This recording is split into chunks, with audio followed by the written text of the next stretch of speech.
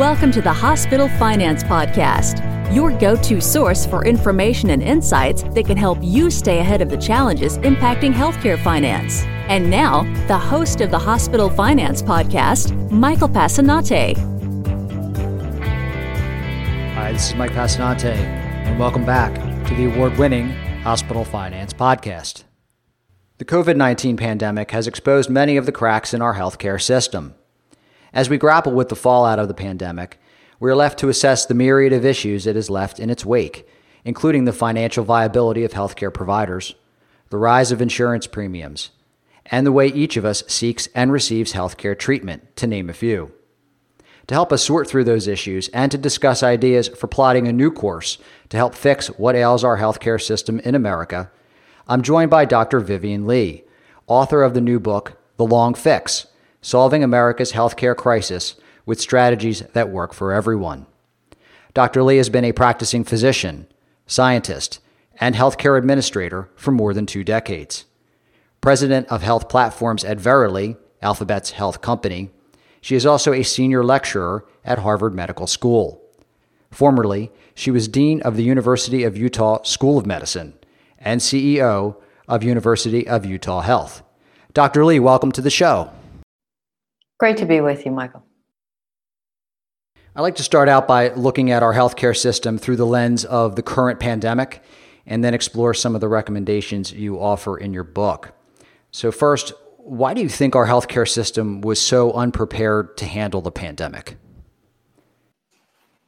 That's a really, really great question and a very important question because, of course, we really hope that we can learn some lessons to be better prepared next time.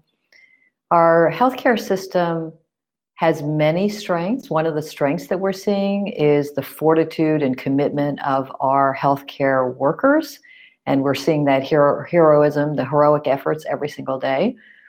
But we also have some significant issues with our healthcare system. And I think first and foremost, we're seeing the limitations of having a healthcare system that is really driven by a fee-for-service model of care, where we focus much more on reactive care than on proactive primary care or public health, because frankly, the latter just don't really pay the bills in the current business environment of healthcare. So I think that's probably one of the biggest lessons that we're learning, that there are opportunities for us to reimagine how we can create business models that enable our healthcare systems to be more resilient in the face of these kinds of challenges. I think we're also seeing real opportunities for how we can provide better care for our patients outside of the 4 walls of the clinics and the hospitals. We've known that we've had capabilities with digital technologies and digital health solutions, telehealth being top of mind these days, but there are many other digital health solutions also as part of that landscape. And so the opportunity for us to put those into better practice, to make those technologies a part of our daily lives in the practice of healthcare and in the expectations of our patients, will be something I think that can serve us all much better in the future. We're going to drive in on some of these topics in a little more detail as we go through the interview here. So next, we've seen government and private insurers implement a variety of policy changes and workarounds to help providers and patients deal with the pandemic, from how care is delivered to how it's reimbursed. What can we learn from these changes, and which ones do you think should be made permanent? One of the easiest ones to talk about, I think, is really telehealth. We all know that it's been very difficult to really pursue telehealth in most settings because of the lack of reimbursement and also the bureaucratic hurdle. I'm an MR radiologist by training, and so in radiology, we've been thinking about and using telehealth for a long time. In fact, I would say maybe 20 or 25 years ago, I remember doing telehealth in the sense of teleradiology, where I could read MR scans from Michigan or Wisconsin or California, and it just was so straightforward, and it was such an obvious application. But in order to do that, I had to be licensed in Michigan, Wisconsin, and California. And as those of us who have gone through the credentialing process know, licensure in a state is complicated. There's a ton of paperwork, a ton of bureaucracy. It's all pretty much the same bureaucracy from state to state, but nonetheless, it's a lot of work and a lot of waste, and it's really a barrier. So those kind of regulations we saw with the COVID crisis basically disappear overnight, at least many of them, at least during the time of this emergency. So I think most of us have been really impressed by how rapidly our physicians have come and other clinicians have come to embrace the practice of telehealth. I think many people were skeptical that it could be as useful as it has, and we've changed our practices. And I think we've heard a lot in the news statistics of where health systems might have been in the past doing maybe a couple of hundred telehealth visits a week to now thousands or even tens of thousands a day, depending on the size of the system. So that change has been dramatic, not only in terms of physician acceptance and clinician acceptance, but patient acceptance. And I think that's a really, really positive step going forward. I also think, actually, speaking of telehealth, that there are other useful applications that I would love us to also see developed further. When I was at the University of Utah, we were responsible for a large expanse of geography across the West, including Idaho, Wyoming, Miami, Montana, Western Colorado, many areas where there weren't enough physicians. And so we actually used telehealth directly to connect with patients. For example, from our burn unit, patients who might go back to Montana, and instead of having to come hundreds of miles, we'd actually do even physical therapy by telehealth, where patients might demonstrate in front of the camera their range of motion, for example, and the physical therapist would encourage them with their exercises and measure the range of motion and so on and so forth.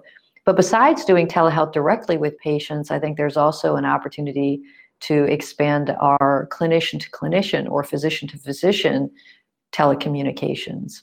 There was a project that started out of New Mexico called Project Echo, which was to support primary care physicians, general practitioners, for example, in the care of complex patients with hepatitis. And they would dial in what at the time seemed pretty special. Now we're all accustomed to it, like the Zoom or video conferencing grid.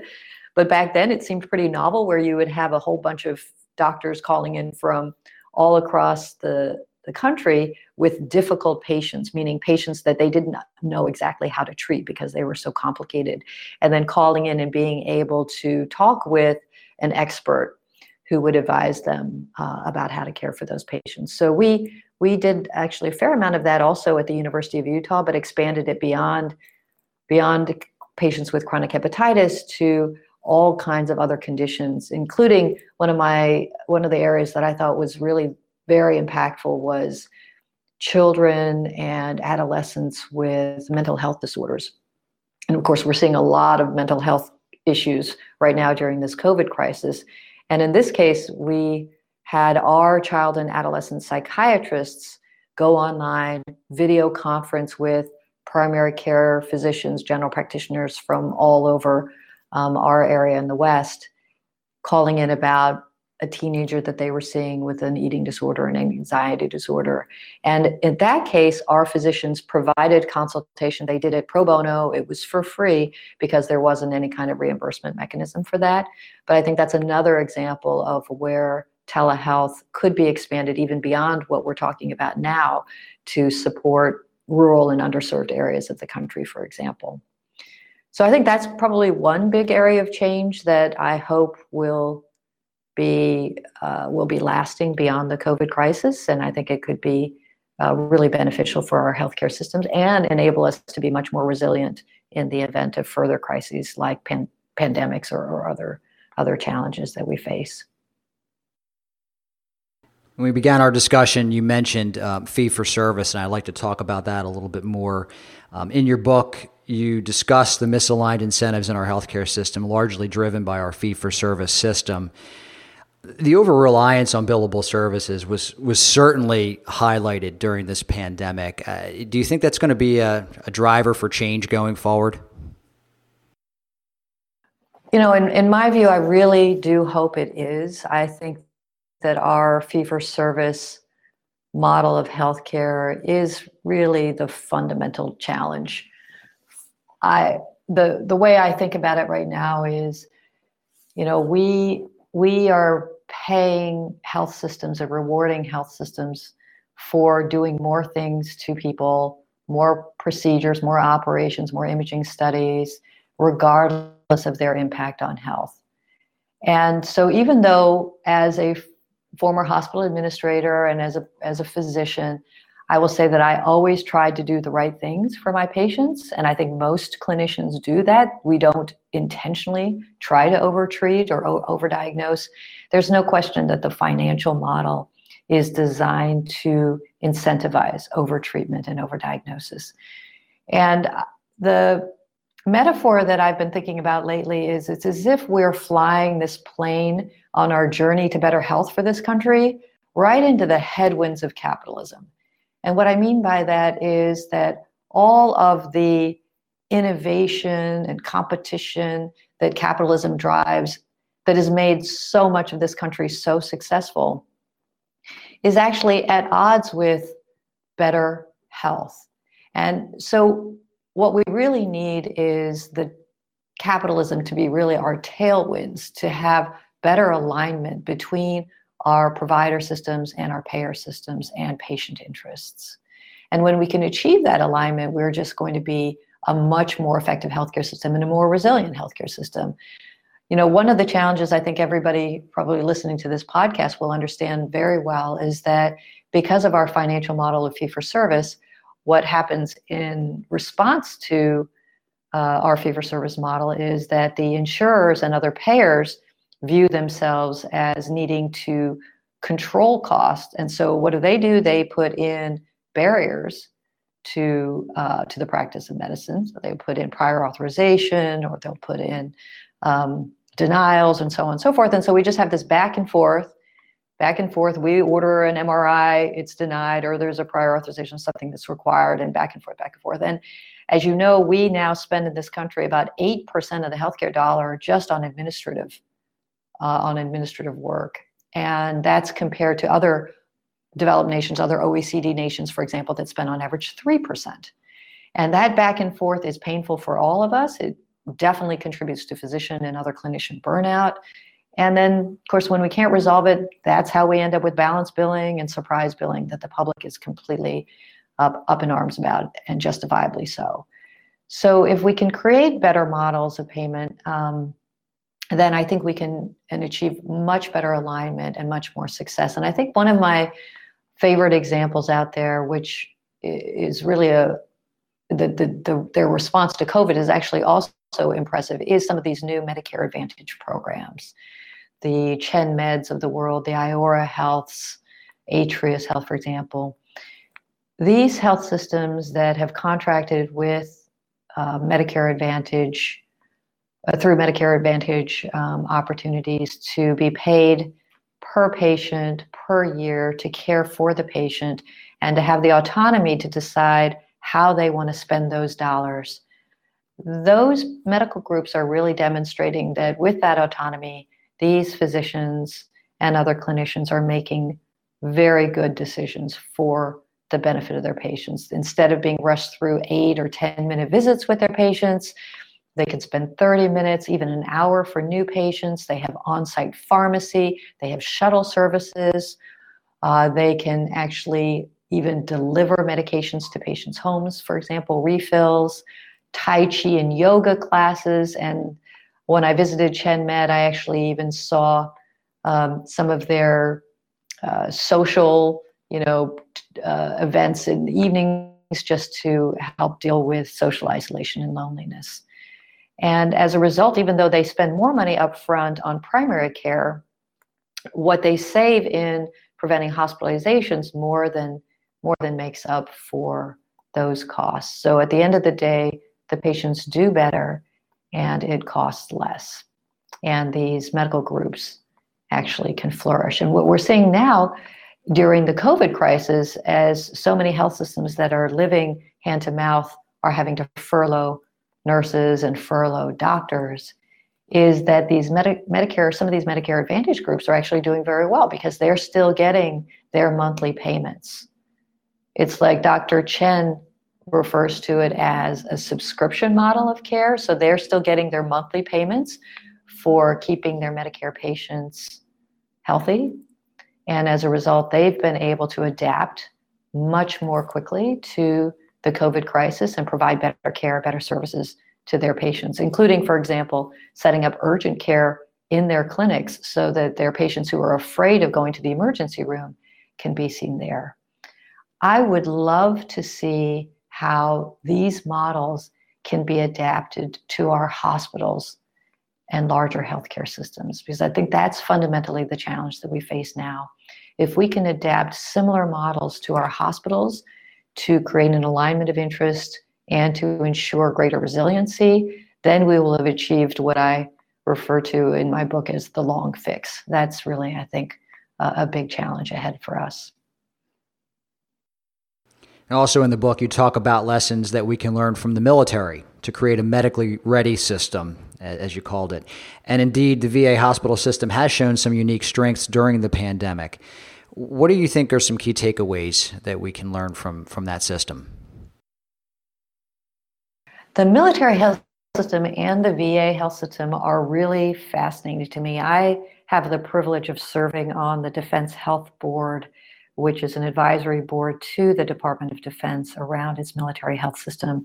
And what really struck me about my time there was the complete dedication of every single person, whether it's the medical folks or the military leaders, to the health and, very importantly, the readiness of our soldiers.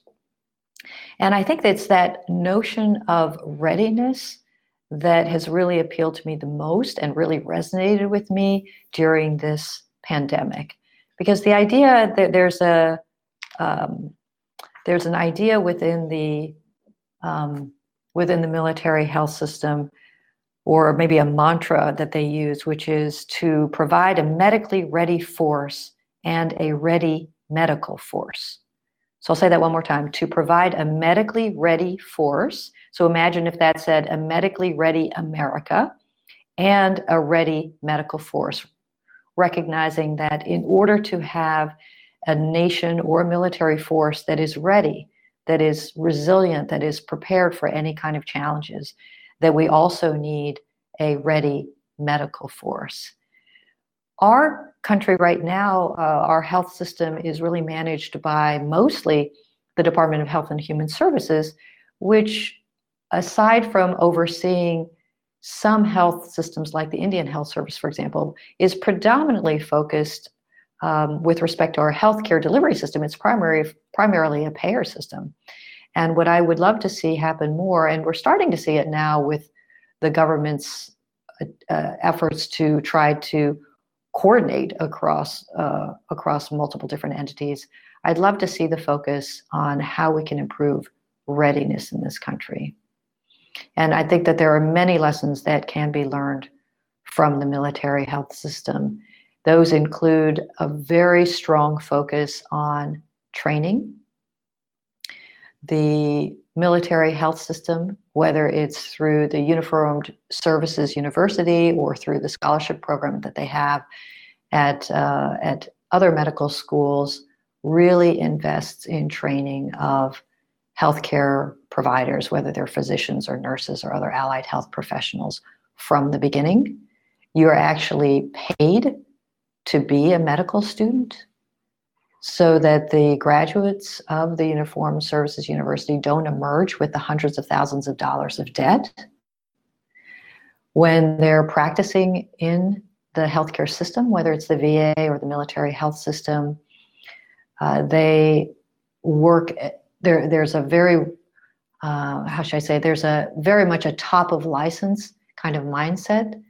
So I talk about the folks in the Navy and the medics who have basically the equivalent of training of a medical assistant, who support smaller ships, largely healthy population.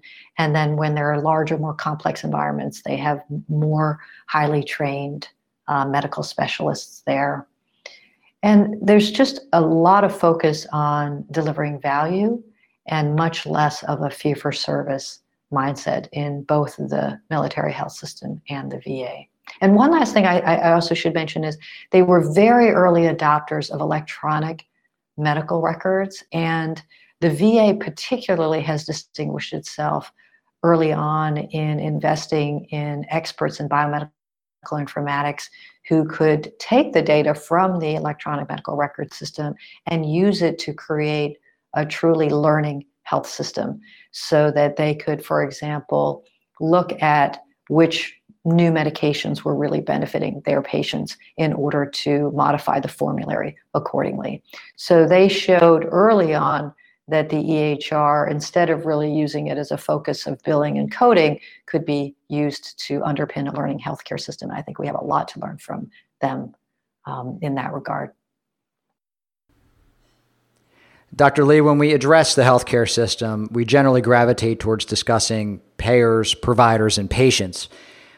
But you also had a strong take in the book on the role employers can play in fixing healthcare. Tell us about that.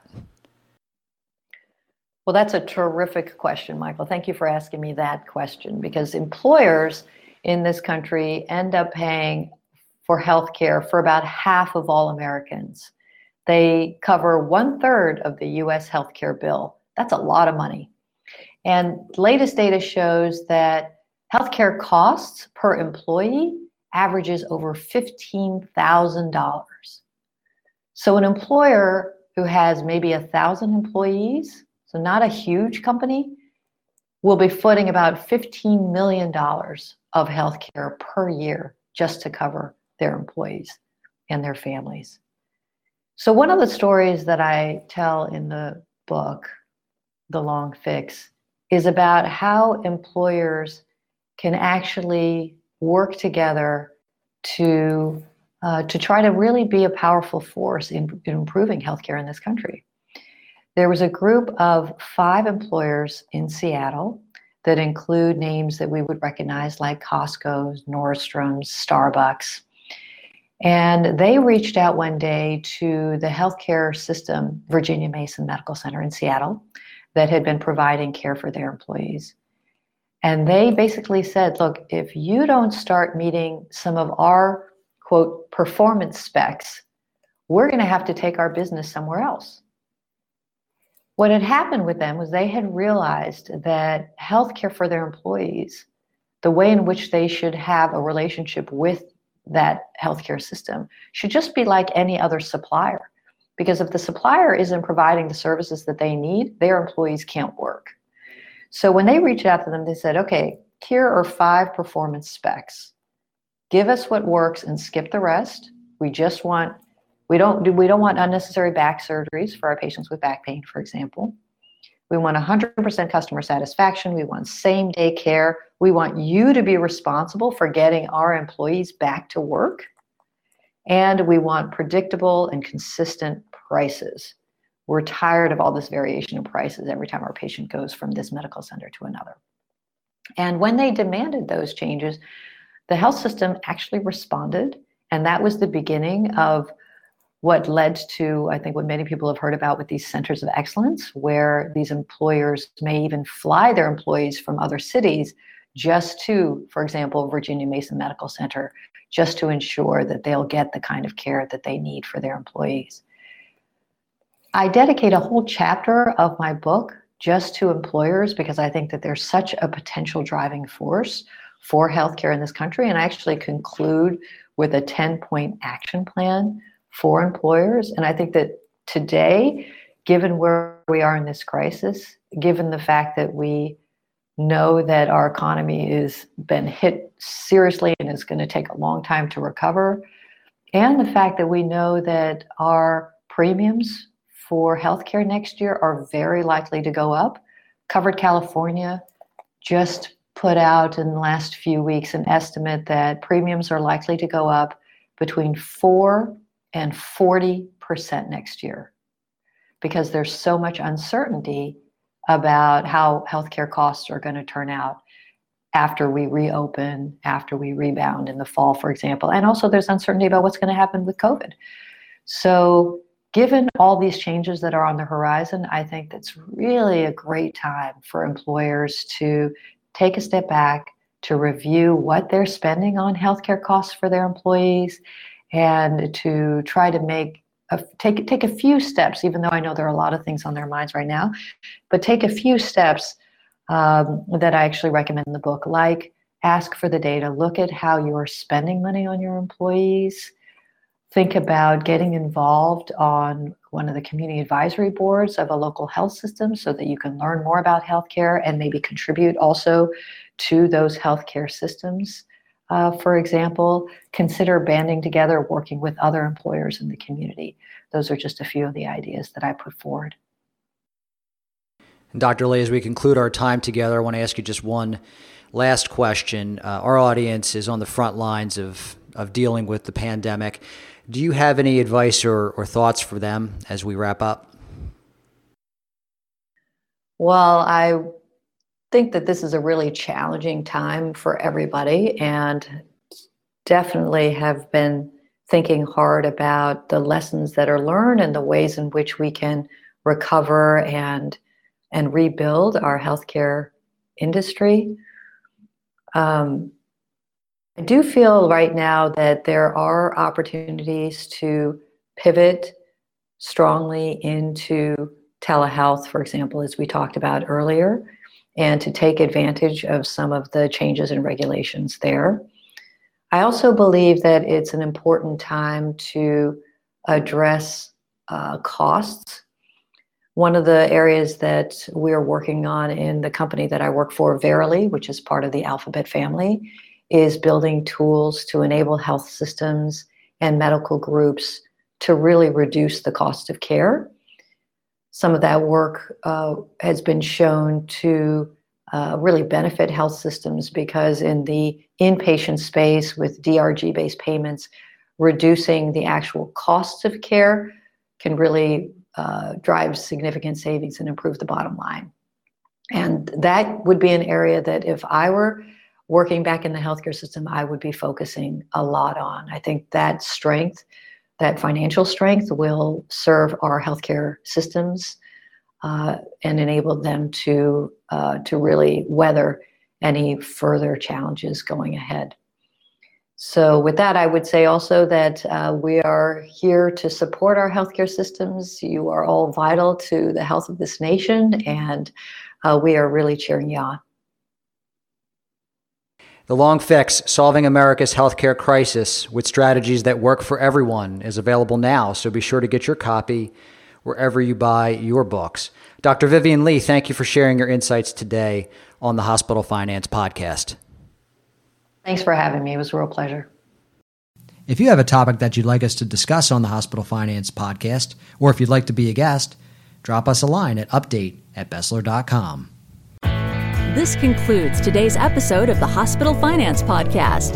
For show notes and additional resources to help you protect and enhance revenue at your hospital, visit Bessler.com/podcasts. The Hospital Finance Podcast is a production of Bessler. Smart about revenue, tenacious about results.